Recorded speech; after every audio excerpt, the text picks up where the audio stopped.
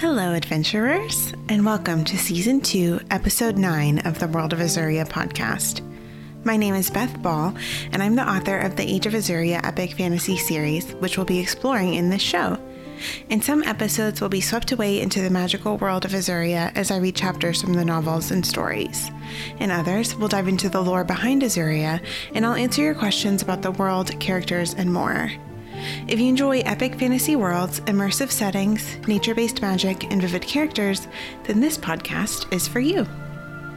In our second season, we're traveling through Buried Heroes, Book 1 in the Age of Azuria series. Today, I'll be reading from Chapter 6, where we return to Yvain's side, meet one of my favorite characters, and find out what happened after the avalanche. To discover what happens before new episodes are released every Tuesday, you can find Buried Heroes for free at bethballbooks.com/shop or at your favorite book retailer. And I just want to apologize really quickly for the lag between our most recent episodes. I've been working really hard to release Amber Queen Book 3 in the series, and I'm so excited to say that it is now available for pre-order on all your favorite bookstores. It is Amber Queen, and I just love it so much. Right now, it's probably, I think it's my favorite in this series. There's so much action, and the scale is just getting bigger and bigger and grander, and it's just a really, really exciting novel. I had so much fun writing it, and I cannot wait to share it with you. So it is available now for pre-order, and it releases August 31st. But before for now, let's continue with our adventure in Buried Heroes. We can't find her anywhere, Vara. Yvain turned her searching gaze from the mountainside to Aralina, one of the Saudade Rangers in front of her. That's not possible. Keep looking. Have Cassian and his people come back from inside the hold? Not yet. Send someone to uncover what they found. Aralina nodded and strode away through the snow. Any number of disasters could have befallen Eolith after her arrival here.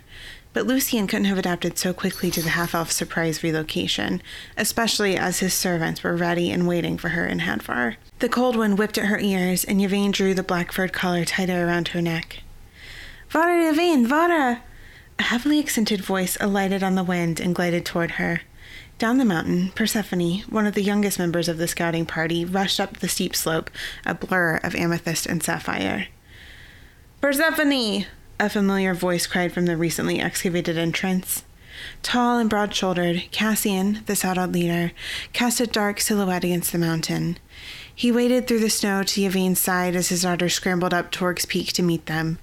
The bright-eyed young woman sprang forward and grabbed hold of Yvain's hand in her excitement. I saw it, just over there. You saw what, Sephi? Cassian's smile shone against his brown skin. The giant. He is buried in the snow. Persephone pointed down the mountain after her trail of footprints. The howling winds kicked up drifts of snow that decreased visibility and prevented Yvain from seeing the hulking form's silhouette below. If the amulet had woken the ice giant, it must have awoken the warrior as well. And since the giant had been felled, and there was so far no trace of the warrior or the girl, this was something to pin their hopes on at least. And no sign of Eolith? No, Mr. Yvain, but the giant, he was lying like this. She raised an arm over her head and clutched her fingers into a fist. He was holding a large club that was stuck in the ice, and he made a terrible face. She screwed her striking features into a snarl. So he probably was angry. Maybe it's Eolith. That would be a welcome turn of fate. I will pray for Cassandra's guidance and keep looking, Datha. Persephone grinned at Cassian and bounded away through the snow. Please forgive Yvain. Sephi is... His voice trailed off as he watched her rise and fall in the undulating snowdrifts. She has a gift, the eye of Cassandra, to see the future, like her mother. The pride writ plainly across his face accentuated the Saudade's handsome features. Cassandra, their most treasured goddess, bestowed the gifts of foresight and divination on her followers. That's how you knew to come and find me. Among other senses, yes. He gave her a characteristic Saudade smirk and returned his attention to Persephone's progress. Strangling cold fingers of terror had gripped Yvain's heart when she realized she could no longer sense Eolith's whereabouts, but now, one by one, they loosened their hold. The Zada people created an aura of calm in spite of the fact that they often faced what was darkest in Azuria. They had served as Yvain's eyes and ears through the ages, and she would continue to trust them now. "Yvain, Datha!" Persephone called to them. Her dark hair and gem-colored clothing glimmered brightly against the shining white environs. The girl bent down and pulled something out of the snow, tendrils of flowing garnet caught on the wind. "By the raven, she's found her," Cassian whispered, but Yvain was already rushing ahead. His longer stride matched hers after a few moments, and he passed her, laughing, as he kicked up snow behind him in his wake. Tiny blades of ice lashed Yvain's skin as she ran against the wind, but no amount of hostile weather could tear her eyes from the frozen half-elf Persephone carefully extracted from the snow. The mountain, cursed long ago to hold in his heart a champion of fire, was furious that they'd arrived and extracted his secrets. Cassian slid to a stop beside Persephone, and Yvain arrived just behind him. Her leather boots crunched through the compact snow. She collapsed to her knees next to the young woman, anxious to provide a second shield for Eliath. Cassian had a similar idea and wrapped his arms around Persephone and her charge. "She's breathing." Persephone looked into Yvain's eyes, her own glistening from happiness and the biting cold. The pent-up tension in Yvain's shoulders and chest released in a deep sigh, and she laid a black-gloved hand against the back of Eliath's head. "Elenai, Ambrosea," Yvain murmured. The life-giving incantation of the druidic faith melted the frost around Eliath's lips and eyes, and the half-elf's breath deepened alongside Yvain's. It was too dangerous for her to exert her power over the natural world to cause the storm to cease, but this was delicate enough to remain beneath their enemy's notice. "She will be all right now, Var Yvain? Oh, she will stay with us and join the Saudade?" Excitement glittered across Persephone's expression as she looked from Yvain to her father and back before she returned her gaze to the young woman she'd found beneath the snow. Cassian's eyes were compassionate, touched by his daughter's sentiment, and a flicker of hope at the turn in their fortunes thawed a sliver of the frozen doubt Yvain kept insulated within. No one had looked at her with that degree of warmth for some time, but the glance's balmy halo sparked an idea. "For now, Persephone, we will take her to a place of shelter, and she can decide where she would like to go next." Persephone bit her lip but nodded. The enthusiasm that had flared so quickly faded from her expression. Lucian and his followers would be here in a few days, among other places in Caldara. He would have been alerted the moment Eliath didn't arrive in Hadvar with her family. They needed to relocate her to a place of at least temporary protection. It had been some time since she had called on the Caldaran druids. "However," Yvain said, and the girl's eyes grew wide, "she will need a friend in the Vagervel Wood. How might you feel about helping her?" A world of cold darkness gave way to prickling warmth. Eliath's eyes fluttered beneath their lids, and, slowly, she returned to herself. To a dull but extensive, engulfing pain. Her entire body ached, and a great weight pressed on her. She blinked to clear her vision and pressed against the restraining force before she collapsed back. A hazy shape separated itself from its surroundings and hurried toward her, accompanied by the tinkling sound of light wooden bangles clinking against one another. "Easy now," a low, lyrical voice said over her. "You've been out a few days. No need to hurry yourself just when you're waking." The unfamiliar face slowly came into focus. The woman's dark brown skin was warm like the walnut trees in the arboretum, and her eyes were even darker than Skad's, but lit from within by shimmering flecks of copper. Plump mauve lips curved upward on the ends as she studied Eliath. She pulled her gaze from the woman's dramatic features to her immediate surroundings. The mist clouding her sight cleared enough to solve the mystery of the weight. A pile of heavy furs and blankets pinned her to the ground. "My name is Mara. You're safe here." Mara sat beside her and laid her arm delicately on the stacked fabrics. "Where am I?" Eliath craned her neck again. The wooden wall directly beside her was the only unadorned surface in the cramped, round room. Across from her, an aged olive-green cabinet held countless jars and leather-bound tomes stacked precariously beside crystals, feathers, and wooden bowls. A low table bridged the distance between the cabinet and a small kitchen organized around a large fireplace, engorged with blazing logs and glowing embers. A few feet behind Mara, an etched silver room divider hid the circular hut's remaining contents, but Eliath assumed she kept a dressing area behind the intricately crafted decoration. "Here, let me assist you." Mara placed a warm palm on Eliath's back and gently helped her sit up. She peered at Eliath for longer than was polite before she gave another warm smile, pulled a dark green shawl from the end of the pile of furs and blankets, and wrapped it around her shoulders. "That color suits you well," Mara said. "I just put the kettle on for tea, so we will be quite cozy in a moment. But first, to answer your question, Lady Amastasia, you are in the northern reaches of the Stormside Forest, in the Vagervale Wood, near the foothills of the Frostmaw Mountains." Eliath drew back from the stranger. "How do you know my name?" "We know many things about you, but don't be alarmed. We're here to help."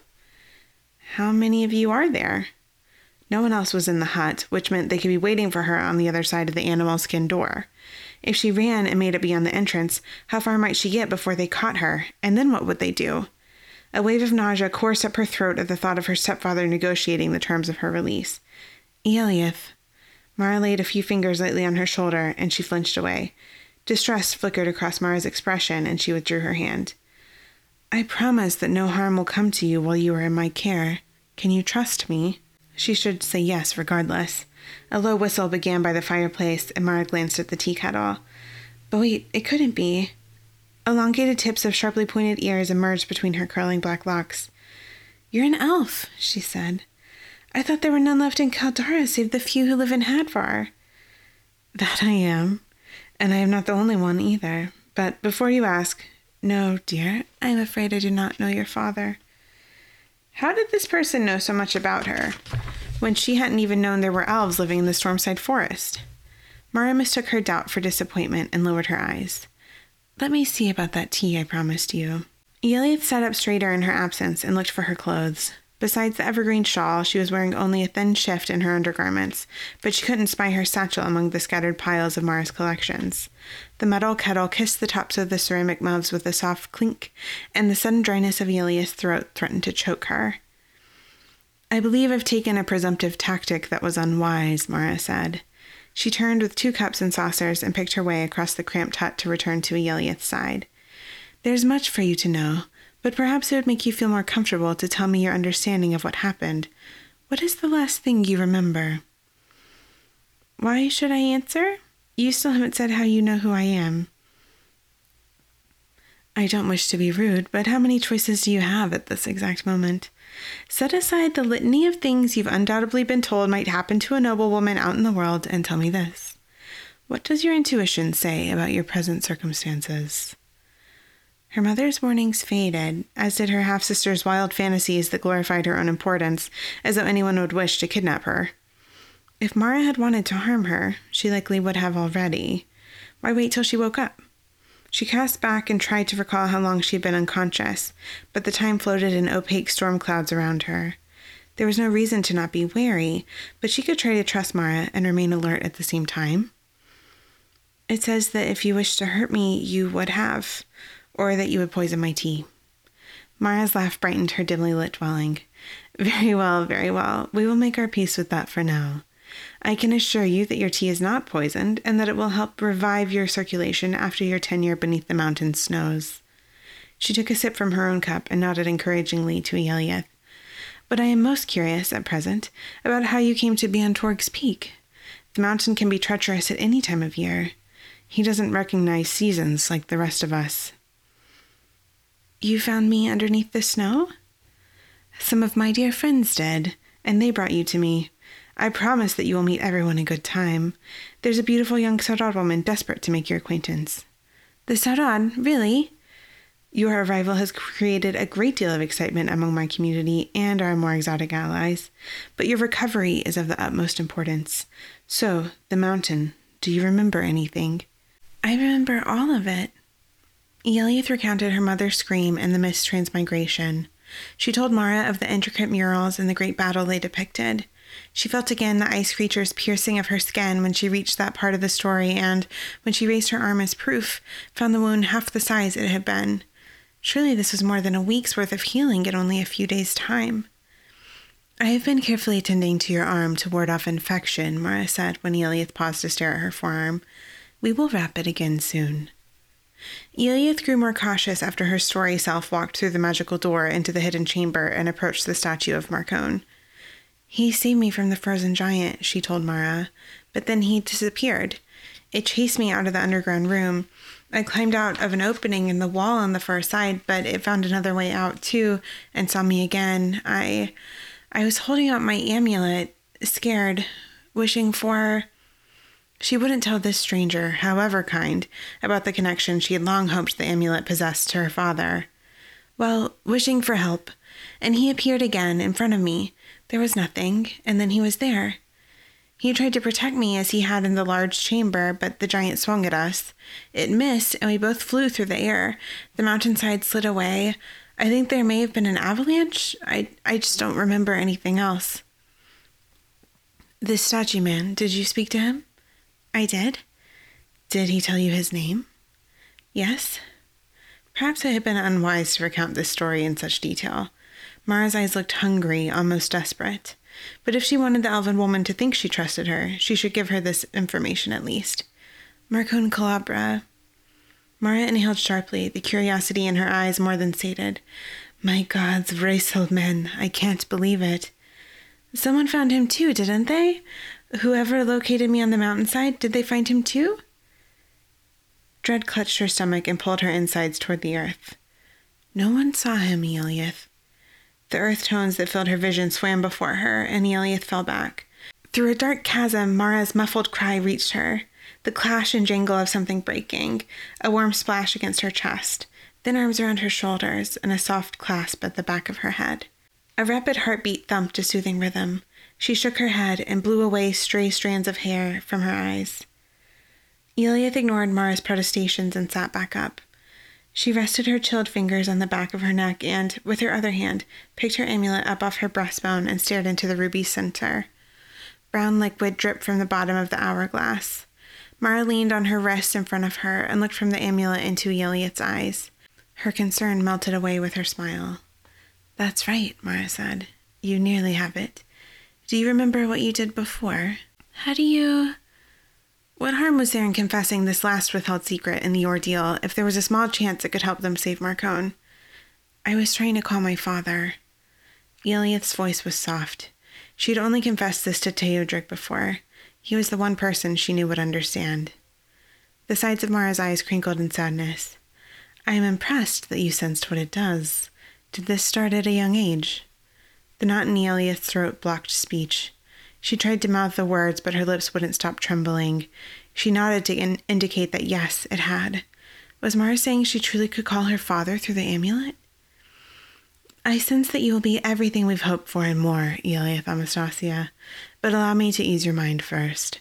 Try what you did before, as closely as you can, but think of summoning the man you met instead of your father. But how would... This is one of those moments where I will ask you to trust me, and we will save questions for later. Calm your fears for the time being. Try to call him.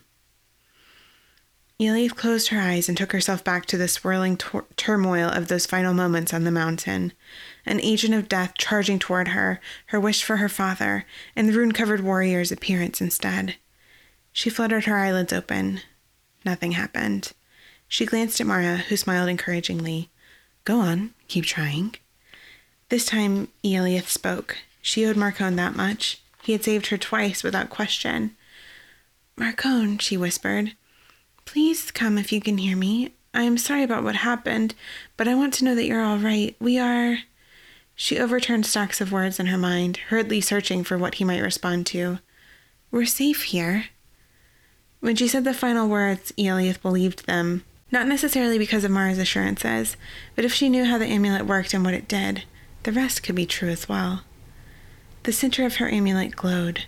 Pale, brilliant rays shot from its center, and the man from the mountain appeared again in the space in front of her, between Mara and the door.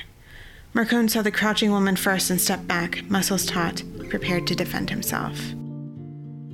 Woohoo! So, thank you so much for joining me for today's adventure through Buried Heroes and the world of Azuria. If you'd like to find out more about me or my fiction, you can find me at bethbellbooks.com. You can also find my books worldwide at your favorite bookstore or ask your local librarian to add them to the library catalog. To stay up to date with the world of Azuria and be the first to know about upcoming fiction projects, visit bethbellbooks.com/join. I would love for you to be a part of my reading community, the Story Enclave, and as a special thanks to you, for a limited time, you'll receive a free ebook copy of Aurora when you sign up. If you'd like to connect with me, you can find me on Instagram at BethBallAuthor or on Twitter at Grove Guardian, or you can email me, beth@bethballbooks.com. Today's episode is sponsored by Story Magic, the newest book in the Age of Azuria series. Story Magic recounts the lore of Azuria, interwoven with the story of Persephone Arel, whom you just met. You can get your copy of Story Magic at bethballbooks.com/shop or at your favorite bookseller. If you enjoyed our time together today and would like to hear more stories set in Azuria, you can support the podcast on Patreon at patreon.com/groveguardianpress. Look for the Fae and Daemon tiers. We will return to Buried Heroes next Tuesday, June 22nd, for Chapter 7. The theme for this podcast was created by Garrett Rose of The Bardic Inspiration, who you can find on Instagram or Patreon at The Bardic Inspiration. Happy travels, and I hope that we'll be adventuring together again soon.